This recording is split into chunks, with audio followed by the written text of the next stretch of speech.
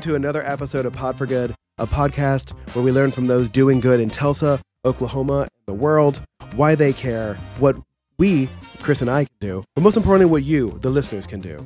Pod for Good is produced and edited by Rant 9 Productions and can be found anywhere you get your podcasts. Also, if you're interested in finding out when our episodes come up, please go to podforgood.com and sign up for our newsletter, which will be coming eventually. As always, I am your chief philanthropod and class clown for justice number one, Jesse Ulrich.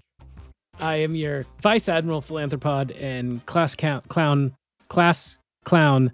for justice A, Chris Miller. So I'm one and you're A. Is that what we're doing? Yeah. Okay. Yeah. Listen, I didn't want to be number two. we're going to find a smooth way to keep our original titles and add class clowns of justice into these intros. I don't care how many times we have to try it. Listeners, we will get this. If you have suggestions about how to phrase that, please make a comment on Facebook, send me an email. You know how to find me. But most importantly, we are very excited for this episode where we have Labrisa Williams, the executive director of the Tulsa Birth Equity Initiative. We talked to Labrisa about the difference between doulas and midwives. There is a difference. How to make hospital care more equitable for everyone, and the joys of trying to complete everything possible in Breath of the Wild. You can't, there are 900 Korok seeds and no one's going to get them all. 900. Enjoy. We are very excited to have Labrisa Williams, the executive director of the Tulsa Birth Equity Initiative, on the podcast today. Labrisa, how you doing? I'm doing good. I'm glad to be here. Excited about our conversation today. Listen, Chris and I are always excited when people are excited to talk to us. Jesse, honestly, Yes. You don't need someone to be excited for you to talk with. That's true. But yeah, I like to make people feel special. Yeah. So we shouldn't tell people that I'm excited to talk to anybody. So that feels, I don't know. I feel like that cheapens it a little bit. We're going to edit this out. Sorry. Yeah. Thanks for ruining my segue into interview, Chris. So the Tulsa Birth Equity Initiative. Before I ask you to tell us what that is, can you tell us why this program was made? I guess, yeah, tell us the birth story of the Tulsa Birth Equity Initiative. Yeah, so the program really launched from a place of the national maternal health crisis. I mean, all across the nation, we're seeing inequities in maternal health, and we're seeing people experience pregnancy-related complications. Specifically, as a westernized country, we are not doing very good in terms of maternal health outcomes. And so it really came from a place of not only are all groups not doing well in maternal health outcomes, but there are specific racial and ethnic groups who aren't doing that well either. And so really wanting to see equity and seeing people not experience preventable pregnancy-related complications and have the birth that they desire. And so from that, the Tulsa Birth Equity Initiative, what's the abbreviation you like to use for the program? So people have called it TBEI. We really didn't imagine it being TBEI, but people just, came up with the abbreviation. So TBEI, or Tulsa Birth Equity Initiative. One of those is shorter than the other. So eventually I might go with the shorter one. But what interested you in this kind of work? Yeah, so for a long time, I've been passionate about public health work, more so about inequities in public health. I'm a native of Tulsa, grew up in North Tulsa, 74106 zip code area, one of the zip code areas that was highlighted in the City of Tulsa's Equality Indicators report as having a 13-year life expectancy difference than some zip code areas in South Tulsa. And so inequities in public health have always been something that I've just been passionate about addressing, especially things that are outside of the control of people that are residents of those specific zip code areas. I've done some work in teen pregnancy prevention, was a Peace Corps volunteer, did some HIV prevention work, and then became passionate about child and maternal health. And so I think generally just ensuring and supporting people and being like the healthiest versions of themselves, but knowing that there are things that impact individual health, right? So environment, food, all these different pieces. And so, inequity has always been something dear and close to me, and the work that I do. And then my family, y'all. I have 3 sisters. 2 of them have children. 1 wants to have children. I want to have children one day. And so maternal health, it impacts lots of folks, but it also impacts people that I love the most. So my family. So how does the TBEI, how do you work to accomplish your goals? Yeah, so we have 6 components of TBEI. When we began TBEI, we really wanted it to be a systems thinking approach on how we address and improve maternal health outcomes. And so We have our community-based doula program. So how do we make sure that families are seen and heard throughout the pregnancy, throughout that childbirth and labor experience, and then also postpartum? So it's very direct service, and it's the doulas providing a service to families.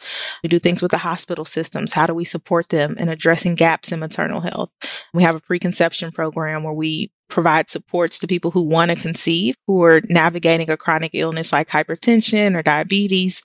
We do a lot of awareness and then data and policy. So we want to make sure that the work that we're doing is sustainable. So we want to support legislation, do outreach to policymakers, decision makers, so we can move the needle on maternal health outcomes. And so we want our legislation to align with where we want to be in terms of improving maternal health outcomes. And so really just equipping families, supporting advocacy efforts to improve maternal health, and really wanting to see some longevity and sustainability in terms of the work. So I know that, with the TULSA quality indicators and the work GKFF, like their stated mission of what they're doing, there's a lot of energy around the economic and health disparities in the sort of greater TULSA community. Have you all found data that shows that this was working?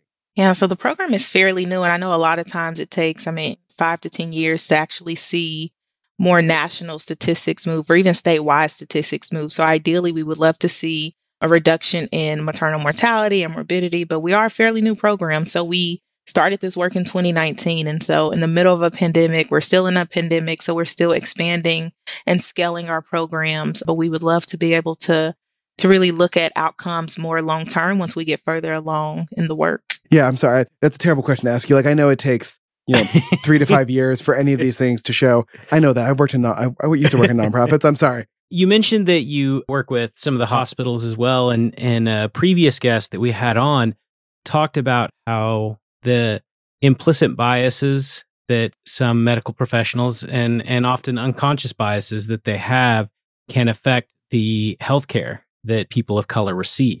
Is that something that you see as part of this work, especially with maternal patients? Yeah, absolutely. And the research, it shows, right? Like folks who are Medicaid or folks who uninsured, folks of different racial and ethnic groups have different outcomes than people of higher socioeconomic statuses or people who don't identify as a person of color.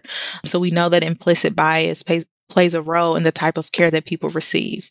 And so that is something that we're also working on with the hospital systems. I know one of the root causes of maternal complications or pregnancy-related complications is communication or lack of communication. And so having every member of the team communicate seamlessly, right? So at 2 of the hospitals, we've worked to bring a program called Team Birth, where all of the people who are part of the birthing team are communicating in these team huddles.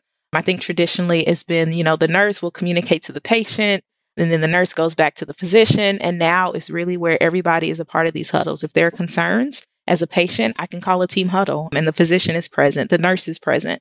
So really improving the mechanisms of communication so they're more effective and also efficient.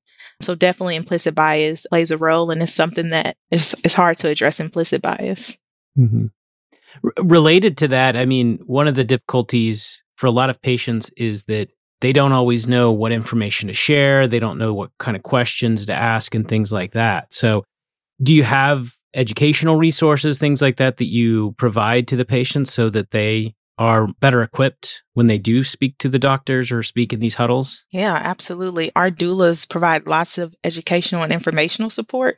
And they talk about the urgent maternal warning signs, so things to look for, maybe after birth or labor that you should contact the provider about. So they do lots of educational materials from progression of labor, preferences. They make a birth plan with their clients. And so there's a lot of educational and informational support that our doulas provide to families as well that prepare them for that hospital experience. That huddle model, I feel like, is something we all want when it comes to our healthcare, because it always feels very disconnected. Mm-hmm. And I can say that especially today as I'm having a weird issue with my doctor and the fact that I can't get to him from his office because they are so uncoordinated. But just from having family members in the hospital, you notice that it's hard to get the same answer out of multiple people. And you're like, okay, so what is wrong?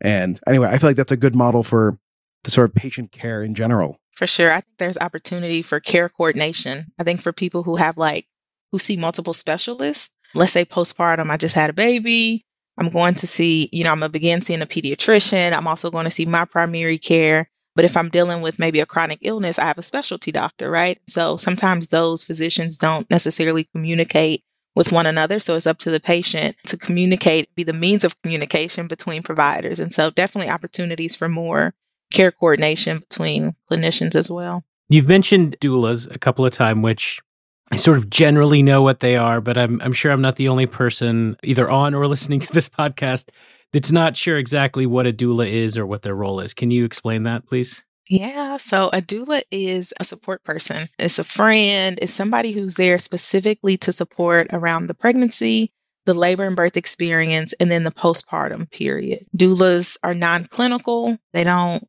provide, medical advice. They don't diagnose. They don't treat. They really support people to really make sure that the birthing people are as comfortable as possible throughout that pregnancy and childbirth and labor and postpartum experience. And so they can do, lots of things from educational support to comfort measures on birthing balls and peanut balls, from breathing techniques, really there to support the parents throughout that process. And so there's a lot of things that doulas can do, but generally, to summarize, they're support people for that pregnancy. They're always there for that labor and birth. And then they also support in the early months of parenting and postpartum. I imagine the answer to the question is yes, but I just want to ask it so that our audience can be reminded of this.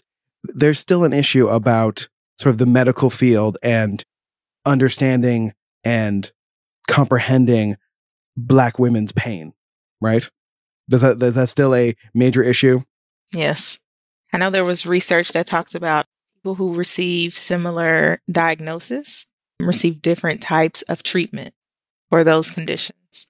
And people of color and Black people would receive like lower dosages of that treatment for the same illness. And so there's definitely this belief that, Black people have I don't know if it's thicker skin or pain management. We perceive pain differently for whatever reason. And a lot of these studies were done by folks in medical school, and they asked medical students. So these are folks who have these beliefs, who are training to provide care to these same communities.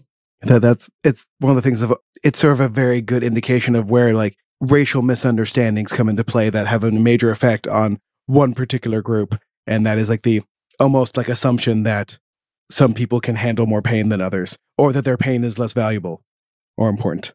So, well, and you see that not just with people of color, but a disparity between women and men as well.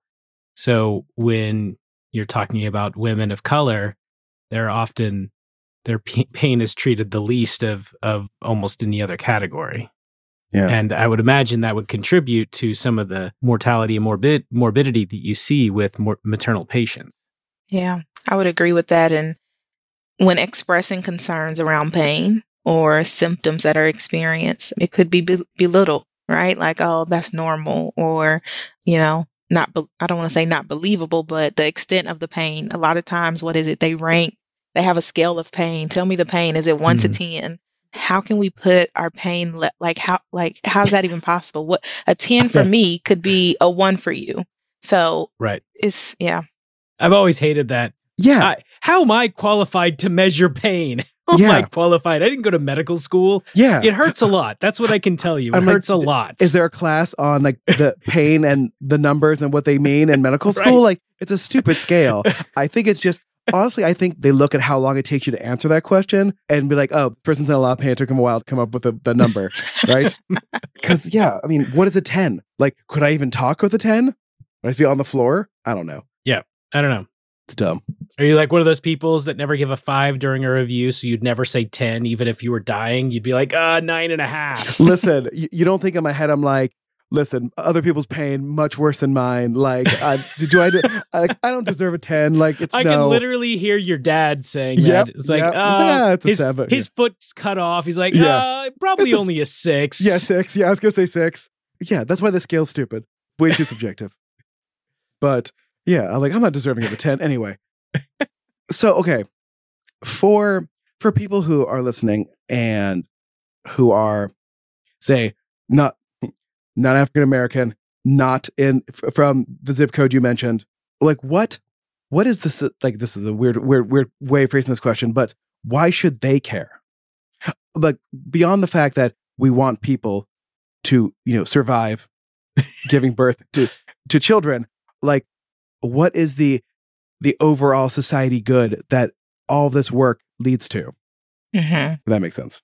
Yeah. Well, I would say that maternal mortality, I mean, it's a good indicator of the health of a community. Birthing people bring life. And we talk about continuing life. And not only when we uplift people of color and Black women in the work, when their outcomes improve, we're uplifting all birthing people in the work, right? So I don't think it should be a siloed approach like, oh, only Black women or people of color are benefiting or their outcomes are the only ones improving. No, everybody is going to benefit from team birth being implemented at the hospitals with better communication systems being more effective and efficient.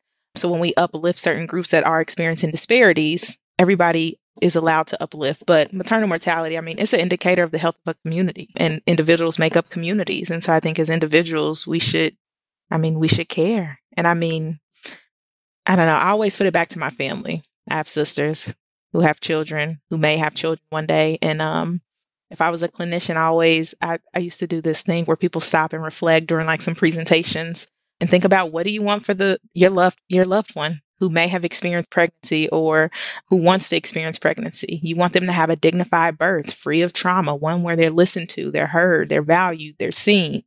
So we should still want these things for the people in our lives, even if we're not a part of the groups that are historically marginalized or underserved. Yeah, I mean, that's a great point, because a lot of the stuff that you're talking about would make this experience better for everyone.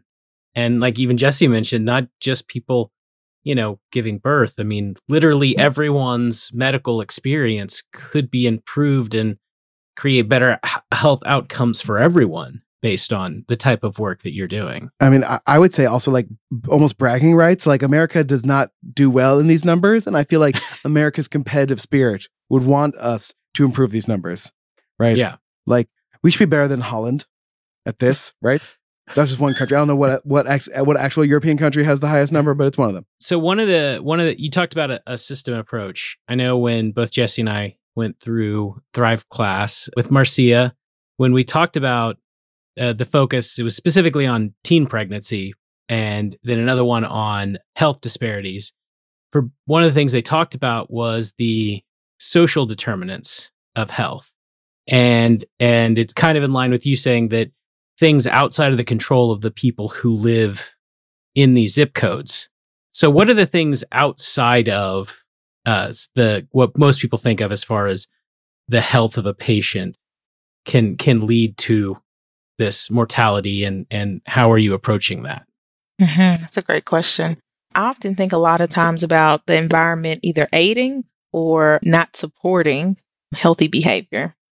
And what I immediately think about is the neighborhood I grew up in. We didn't have like nice parks that encourage physical activity. Even now, the track, it's not a paved track. It's like gravel, which is difficult to jog or even walk on for, elderly people.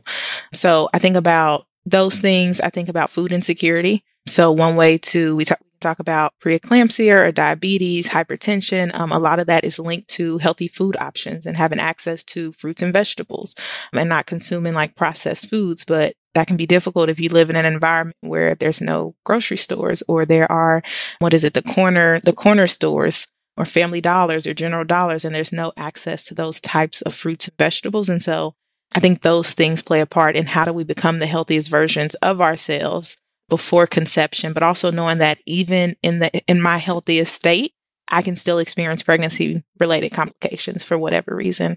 And so I think while there are things that individuals can do, I think some of it too is out of the control of individual behavior. If you're like me, you might hear estate planning and go, ugh, gross. You might think to yourself, I'm not sure why I'd bother with that. Estate planning is only for the uber rich. Tallgrass begs to differ.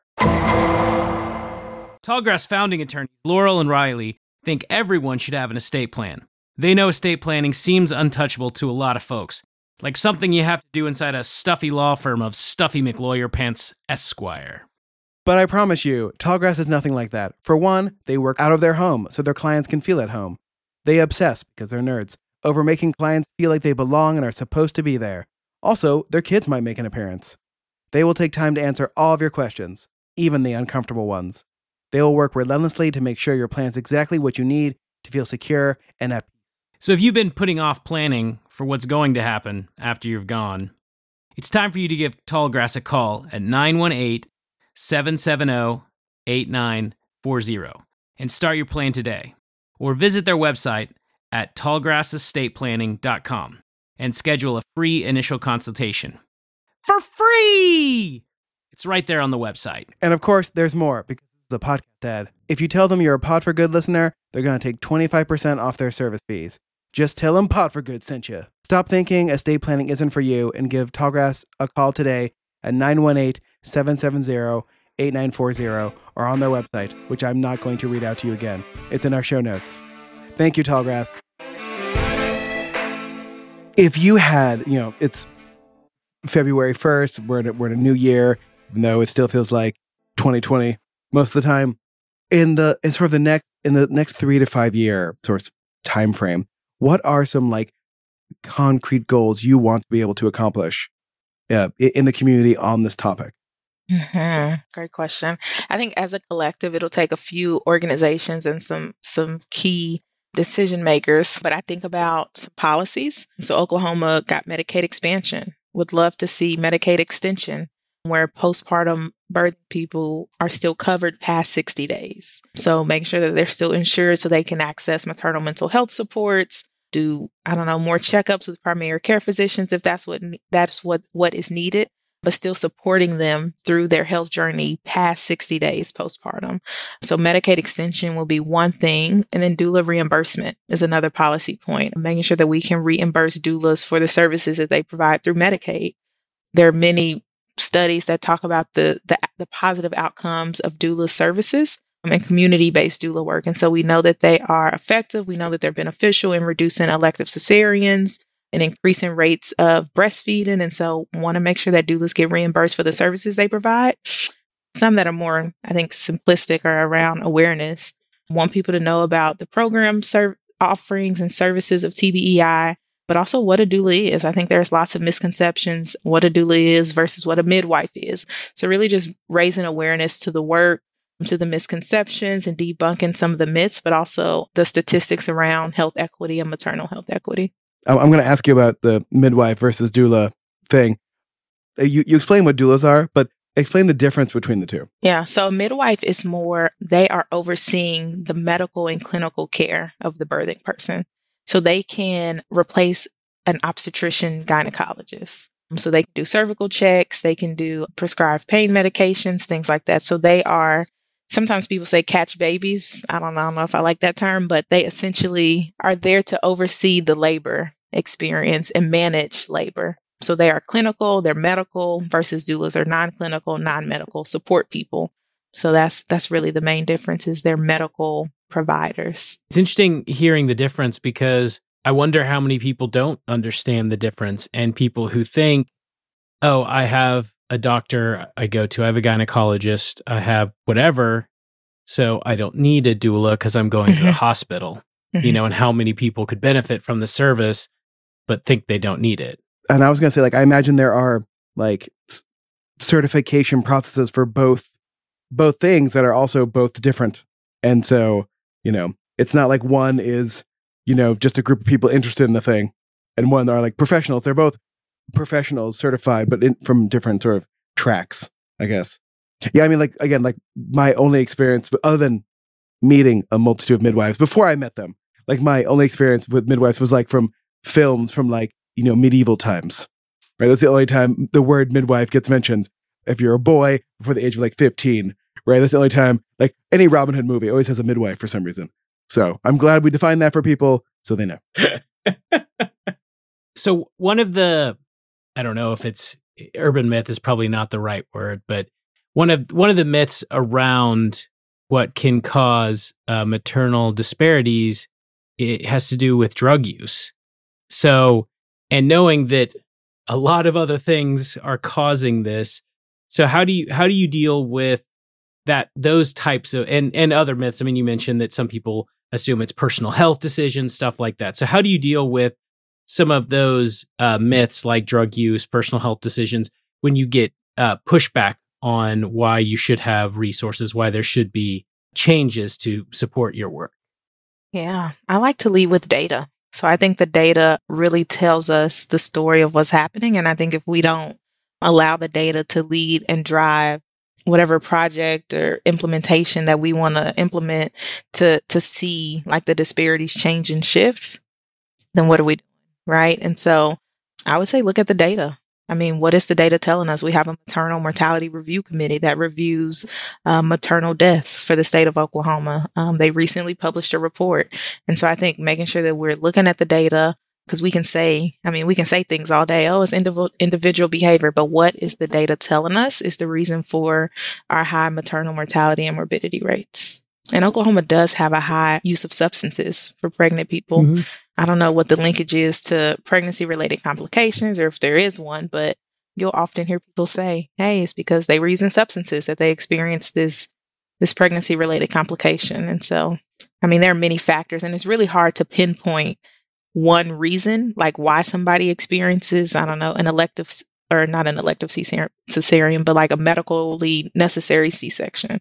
So it's so many factors that contribute to, the doulas. We teach about birth plans, but it's just that it's a plan and things don't always go as planned. So I know someone who had a birth plan and then the baby decided to come, 2 weeks early. And so like, it's great they had a plan. The plan didn't matter at all, which, that's babies for you, I guess. But that's me, the tagline of this podcast. That's babies for you. But and this is a question you may not know the answer to, but when we're talking about sort of the disrespect of Black women's pain, and we also talked about Oklahoma's, opioid crisis, and I'm wondering if there are number differences, like are there less, is like the opioid problem in Oklahoma more of a white person problem because they're ones given the pain medication in the first place, right?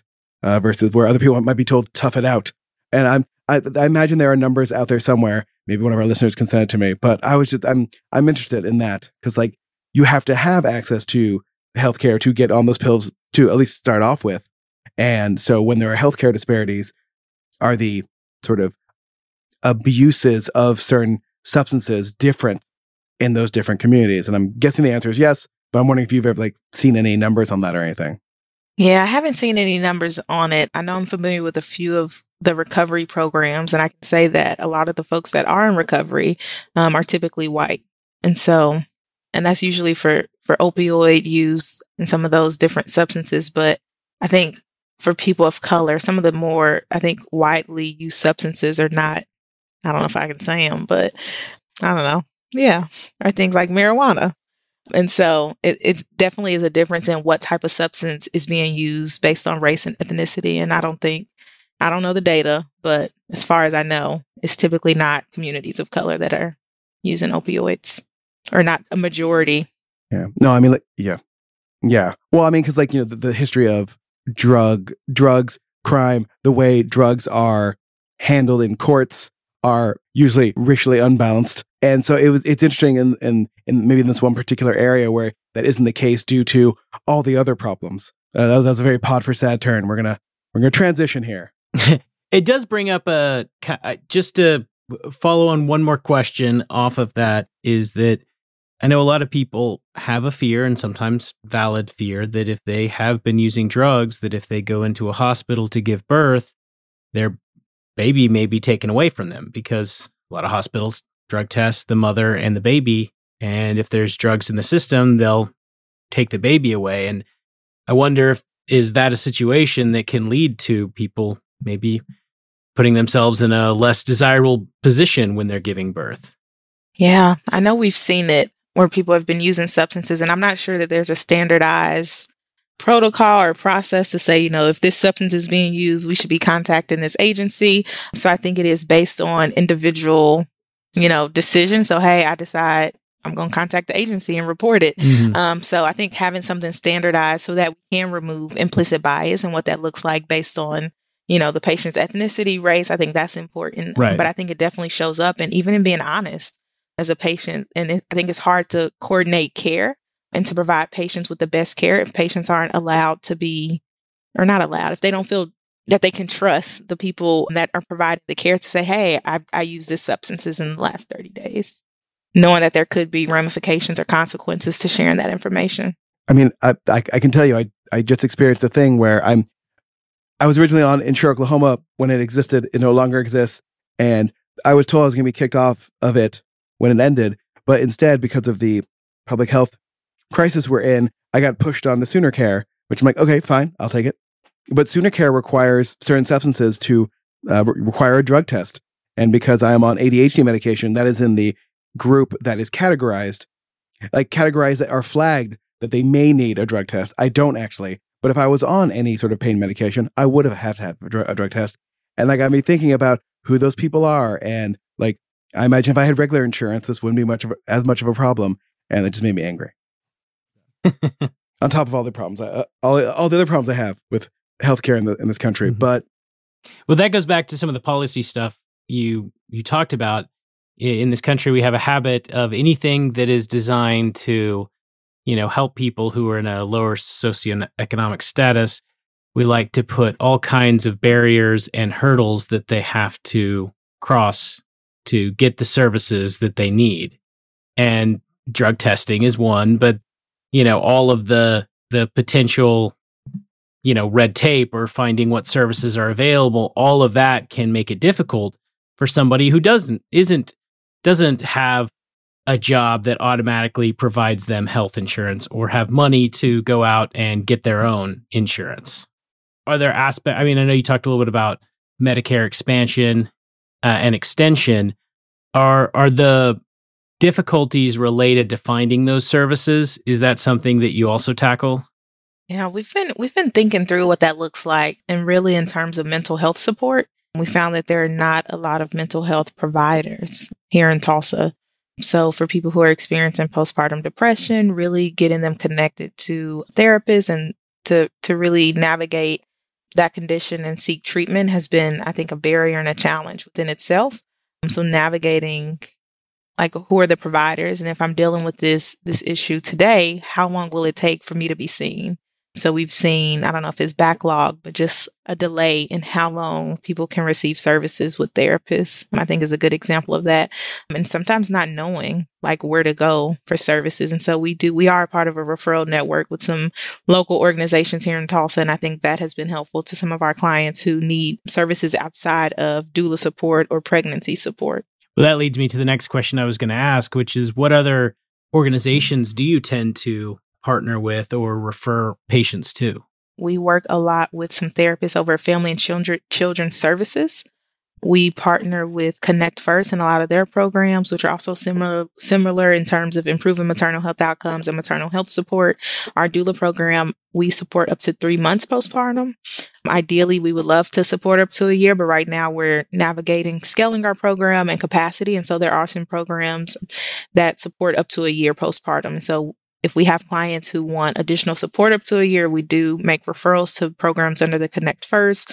Tulsa Health Department's Family Advocates have been a huge resource, and they also help navigate resources for families as well. So if people call the Family Advocates, I mean, they can say they need support in bills, and they'll give them the numbers to call to get support in paying bills. So whatever it is. So they do more general resources and supports for families, where we are more specific to maternal health needs and pregnancy supports. For the systematic problem like this, I imagine I'm not the only one that feels like problems are so complicated and so difficult that, like, what can one person do to help? And so I'm going to ask you, what can people do to help? That is a great question. I think a lot of times, so we do a lot of outreach events, and when people see birth equity, they keep walking, oh, that doesn't apply to me. I already had kids, or I have grandkids. And I always think like how, like, it applies to everybody, right? Like, either you know somebody who is in the reproductive age planning to have children, either you're a grandparent and your children are planning to have children, or you have grandkids who want to have children. And so I think it applies to everybody, and somebody within our circle, it impacts them. Like, maternal health will be something that they experience and have to navigate at some point. But it takes a collective. It's definitely not one individual. It's a lot of organizations that are working to improve maternal health outcomes. But we didn't get here overnight either, right? It's been decades of things that have taken place for us to see the poor maternal health outcomes that we see today. And so I don't imagine that, tomorrow we'll wake up and we'll see equity, or everybody will experience, these high rates of maternal health outcomes. So it'll take time.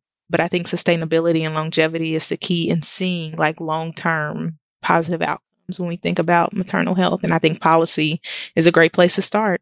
I feel like especially in Chris and my lifetime, the terminology around this kind of work has changed from there was a lot of equality being thrown around when we were younger, and now it's transitioned to equity, which I feel is better. It's better because it's more accurate, but it's also harder to describe to people. So can you tell us what is a more equitable maternal healthcare system look like? Equitable. So I don't know if people have seen the image. I don't know if you can Google it, but it's like some people looking over at a baseball field. Mm-hmm. Yeah. And they're all on different steps. And all of them can see over the fence, which, I mean, why the fence is there is a whole nother conversation, but they can all see onto the baseball field. And all of their steps are the sizes that they need to be able to see over the field. And so equity is if, tomorrow I decide I'm going to go buy a bunch of sneakers and donate them, and I get all size 10s because that's the size that I wear. That's not equitable for people who wear size 6, 7, and 8, and 9, right? So it's providing people with what they need to succeed in the environment that they are in. That's what equity is. It's not giving them what we think they need to succeed, but it's giving them what they need to be in the conditions to get them up to par with where other people already are, essentially. And so I think the baseball field is a good example. Everybody can see over the fence. We all have the things that we need to succeed in this environment. Yeah, I feel like that image analogy would work better if they were in the stands and needed seat boosters to see, because the fence is there because that's the home run fence, but analogy wise the fence feels bad and shouldn't be there. I know it does. So it's these are the societal barriers. We'll give you a step to see over the societal barrier, but you can't get past it. You don't get a seat. You don't get to go to the baseball game. You can just look over. So yeah. But no, I think the equality versus equity is always an important conversation to have because of the myth in this country that, everybody gets to start with the same thing so everyone can be successful, completely ignoring the fact that, some people are born on third base and some people are born outside the fence trying to look over it, and equity is not the same as I think people like to think of it as, you're just grabbing the person on third base and you're dragging them down to where everyone else is. No, it's lifting everyone up so that everybody has what they need to be successful. And then now we have, I don't know, people have thrown the term justice in there, which I feel like is even more complex, right? So how do we go back to historical wrongdoings, trauma, and then fix them in the present day, currently? So I feel like that's it's an additional layer to after equity. Yeah. Again, there's so many problems, and how do we, how many of them interrelated where at least we could attempt to try to fix them all at the same time, right? And it just blows your brain up. Not to bring up our fairy pod mother again, yes, Marcia, but she always tells us you don't have to solve the problem in your lifetime. You just have to move the needle. Keep moving the needle forward, right? And if you look at the entire problem and whether it's solved or not, you'll feel like a failure and you'll just give up. But if you keep trying to make it better, then you'll keep going and make it better for the next person. Well, she's very wise for someone so young. I did paraphrase. Yeah. I'm sure she would say it a lot better than me. I paraphrased. Yeah, it would have been shorter and more succinct, but that is her way. So Tulsa's not an aberration of a city having this issue. Do you know about other programs or attempts in other cities that are trying to do similar things? Yeah, so it's happening all across the nation. I know in Cincinnati, Ohio, they have a focus on infant health, but it's all interconnected to maternal health. We are a part of a Safer Childbirth Cities initiative, which consists of a bunch of other grantees who are also addressing maternal health and improving maternal health. And so it's definitely not something that we're only seeing here in Oklahoma. It's something that has spanned our entire country, which I don't know if that's a relief, but it's something that we're not only dealing with here in Tulsa is what I'm getting at. I feel like a lot of people who do good work in Tulsa and in Oklahoma at large have a complicated love-hate relationship with the place they grew up and where they're currently living. So separate from your work, what are your thoughts on Tulsa at this particular moment? Well, y'all, I never thought I was going to come back to Tulsa. Me too. After Peace So- Corps, I was like, I'm going to DC, and I had all these, things I wanted to do. And then I ended up back here. I love Tulsa. It's home. I mean, my family is here, but I don't know. It's a lot of folks. I feel like nowadays there's so many people who, I don't know what they call them, transplanters, who come from other places and they're here in Tulsa. And I feel like I'm this native Tulsa and I'm still here. But no, I like Tulsa. Tulsa is home. I still use my GPS to go everywhere. But I mean, I love Tulsa. That's mostly just to make sure that the route is the fastest one. Or that the construction, Right. or that it's still, the road is still open. Keep up construction. That's Yep. right. Yep. When we were doing some research on you a little bit, we noticed that you were fellowship with Healthy Communities Fellowship. A fellow with I don't know what the terminology is. Can you tell us a little bit about that program and what you learned from it? And Yeah, it was a fellowship with the Aspen Institute, the Healthy Communities Fellowship. And it's basically, we were selected to really amplify to see healthier communities. And it was a year-long fellowship. We participated in media trainings to learn how to do interviews, public speaking, how to pitch an opinion piece or an op-ed. And so that piece Jesse talked about with the Black Wall Street Times, they coached me into writing that piece and supported me in that. And so it was really about amplifying our voices. And a lot of times the voices of folks who may not have the support or even like the boldness or confidence to even pitch or write somebody over at the New York Times or the Black Wall Street Times, but they have a lot of good things to say. So it was really about supporting us and amplifying our voice and our passion and the passion behind our voices, right? To see healthier communities. And so it was lots of training, lots of media training, support, assistance. Yeah, that's really what it was. So seems like something you would use pretty regularly in your job too. Yeah. And I don't know if it just happened because I was a part of the fellowship, but I feel like we start getting a lot of like national news requests to talk about the work, to tell stories about the work, just lots of requests. And so the training definitely helped because I'm not a public speaker, but it really helped in preparing me to tell the story and my why behind why I choose to do the work that I do, who I am, how I'm personally connected to the work, why it matters to me, and my vision for it.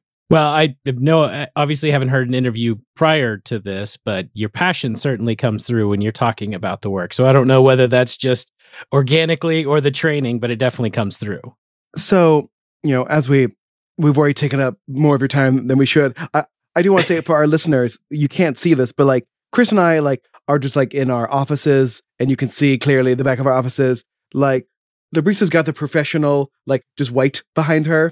And I'm just like, that is someone who's been on like serious Zooms, I feel like, and not like whatever it is Chris and I do. But right, I mean, I guess Chris's BOK Zooms are probably in another room, but I just want our listeners to know like the caliber of professionalism that is not Chris and I on this interview. So as we get closer to the end, I know you've talked a little bit about how people can help, but how can they connect with you, connect with the organization, keep up with what you're doing, and along the way, maybe find opportunities to help out as they can? Yeah, so we are on Facebook and Instagram at Tulsa Birth Equity, and then our website will be launching this month. Ooh. So people can follow us on social media and get the news early about when the website will be launching, and it'll be tulsabirthequity.org. No, that's not true. It's not Tulsa Birth Equity. It's tulsabei.org will be our website. So we'll be launching that this month, and it'll be opportunities, and people will see where they can connect with us and in which ways they can support the work that we're doing. So one thing that I feel like we haven't asked in a little while with our guests is, I mean, we're in year 3? I don't even know anymore of a pandemic. We're almost at year 3. Like, I guess April will be year 3, right? Sort of. You're doing important, difficult work. Mm-hmm. So what do you do to keep yourself sane, to unwind? What do you do? What do you watch? How do you keep yourself going? Yeah, I recently got a Nintendo Switch. Nice. And y'all, Zelda Breath of the Wild, Yeah. it takes all my time. And I've So never, good. this is like my first game, and I feel like I'm a gamer Really? now. Can I call myself a gamer? Yeah, Sure. yeah. Like Breath of I the think Wild you is an intense, long game. I Like, love yeah. it. Like, Oh, I yeah. love it. And so I'm trying to like reduce screen time. So I actually deactivated like my social medias this week. But I also bought a stationary bike that should be here on Wednesday. So that'll like help me do some things. But no, so you're going to like pedal with your legs while playing the Nintendo? Absolutely. Like I have to. Yeah. Like, so listen, Breath of the Wild can be very relaxing. Like sometimes I'll just like spend a couple hours just like getting star fragments. So I just like sit on top of a mountain and watch as shooting stars fall, and then I go get them, and it's great. I love that game. So it's a fun game. I get frustrated when it seems like your sword or whatever breaks at the worst possible moment when you really need it. But yeah, listen. You play the game long enough, you'll always have other weapons. I know. And then you gotta do the Master Sword quest, so it lasts longer. So I will say that part of the game is immensely frustrating. Getting past the first, there's 3 tiers of the Master Sword quest, and the first one nearly killed me. I'm like, I never want to do this ever again. And then the next one's longer and harder. I'm like, okay. I don't think I'm at the first one yet, but no. We'll get when there. You do, it's great. It's one of the things where just like you make yourself a really strong potion beforehand. That's all. But this has been Zelda Talk with yeah, right. Yeah. I know. I enjoy cooking, so that was an aspect of the game that actually drew me in, was being able to, what if I put these ingredients together? What can I cook? Yeah, I don't like when it says what Nubius food. I'm like, oh man, I put some good ingredients in there. I got nothing. Yeah. Oh yeah. You can actually cook pieces of wood and then eat them. Like it only gives you like a fifth of a single heart. But like again, in that Master Sword quest, sometimes all you have are pieces of wood, so you cook those and just eat them for 15 minutes until you get your hearts back up. Oh, the game is a piece of incredibly frustrating art. Yeah. Yes. But all right, Zelda Breath of the Wild. Talk. That's a good answer. Yeah. Yeah. Play Zelda. I'm gonna start riding this bike some. I still need to take down my Christmas tree, so that's something I could be doing. But yeah, that's about it. Oh, and I'm also in school. What are you in school for? A master's in public health. All right. So I do that too on the evenings and weekends. So wow. Just going to school and playing Breath of the Wild be full time. It's true. So you basically have like 3 jobs right now. Yeah, I was playing Zelda this weekend. I'm like, I didn't do no schoolwork this weekend. What am I doing? Like, I sat here and played Zelda the whole weekend. Listen, but I bet you accomplished a lot of Zelda related things. I did. Yeah, that's the problem. You get started playing, and then like you're zoned out playing, and you look up, and it's like, oh, it's like 9 hours later. How did that happen? Well, 9 hours. My Nintendo Switch is probably gonna die by then, and I'm like, oh, I need a charger. I need a charger. That's true. That's true. Yeah. If you play on the dock with like on your TV, you can play it for a long time without noticing how long it's been. Yeah. But well, Librisa, thank you for joining us. Yes, thank you so much. Yeah, thanks for having me. I hope you enjoyed our interview with Librisa. If you want to know more about the Telsa Birth Equity Initiative, or TIBA, check them out on Facebook at facebook.com/Telsa Birth Equity.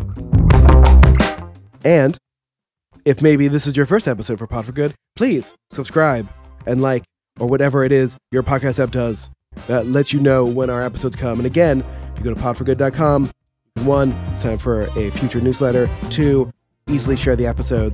And just, it's a much more prettier way to see how Pod for Good is presented. So, we're on Facebook, we're on Twitter, we're on Instagram. I think I did one TikTok recently about Wordle. So get on that, people. Anyway, you know what to do. It's cold today. I'm going on vacation soon. For the love of God, if you haven't got vaccinated yet, what are you doing? You don't even have to wait. You just show up. Get it done, Telsa. Broken Arrow. We're not talking anymore. Have a good day, everybody.